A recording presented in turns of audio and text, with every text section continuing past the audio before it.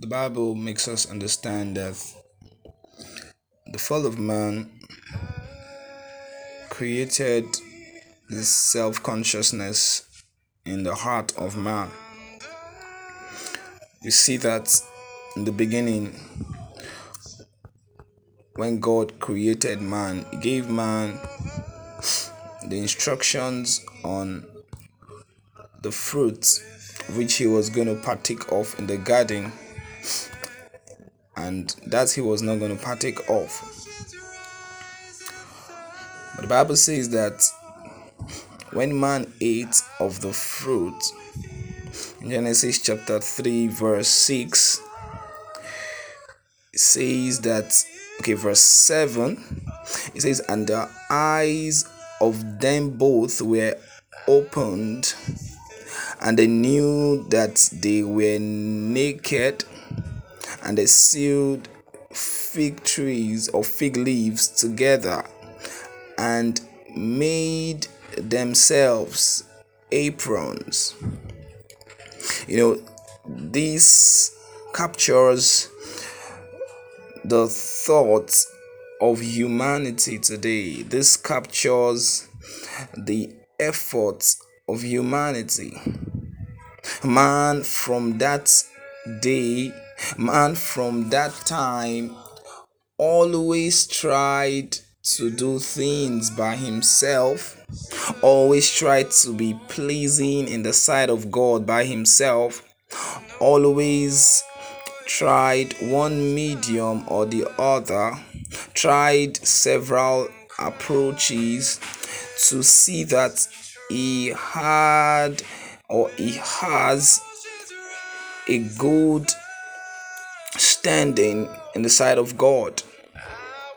And this also affected man's approach to life, man's approach to everything, man's approach to every area of life.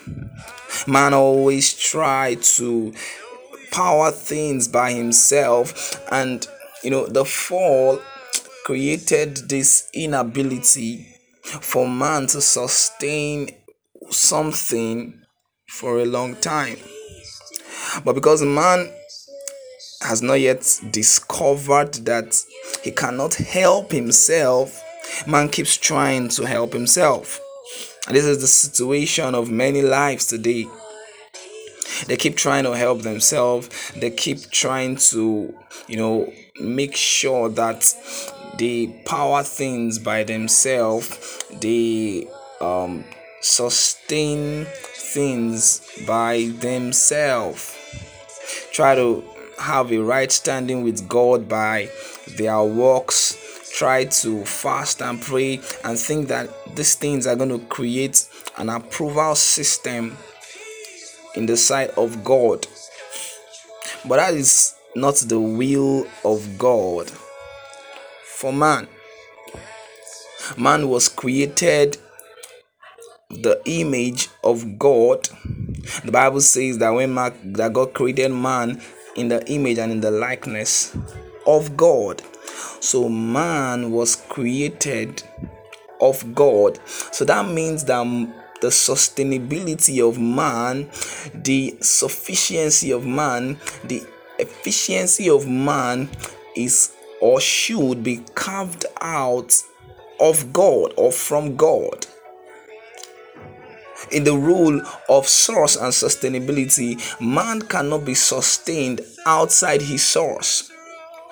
In 2 Corinthians chapter 3 from verse 5, it says, not that we are sufficient of ourselves, not that we can do it by our ability, not that you can do stuff by your ability.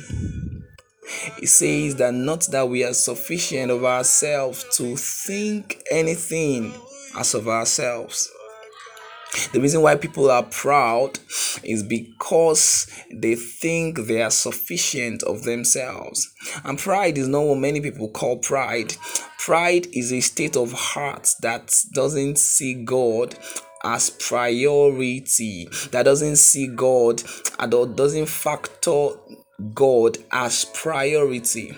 Now, many people factor God, but factoring him as priority is the true proof that we are dependent on God. That we are dependent on God. If you've been trying to do stuff your way, you've been attempting your wisdom, you've been attempting to do it by your strength, or maybe you just got into a particular business, you just received an idea of a business, you just received a great idea of something or one thing or the other, or you just got into a new position in the office, or you just got promoted. And there is this temptation to begin to feel, can I do this on my own? You begin to feel like you are not worthy to do it by your strength. Yes, that feeling should not drive you to inferiority. It should drive you to depend on God. To depend on God. In the Passion Translation, in 2 Corinthians chapter 3 verse 5, it says, yet we don't see ourselves as capable enough to do anything in our own strength. Now, it didn't say we are not capable enough to do anything, but in our strength, because the Bible says, by strength shall no man prevail. It is just a rule, is just a law, because our strength is so small, our strength is so fickle, it cannot power something to an end. It says, for our true competence flows from God's empowering presence. You want to find out, you want to see excellence in your life, you want to see breakthrough, you want to experience the hand of God consistently. You need to cultivate the habit of looking at what Christ has done, setting your heart and saying, Jesus, I know that I cannot do this on my own, and that is why I am turning over to you. I'm turning over to you. I'm looking at what you have done. My strength cannot power this project. My strength cannot power this life. My strength cannot power this exam. Lord, I am looking at you. That is the heart that God can help. God is not going to force you to depend on him.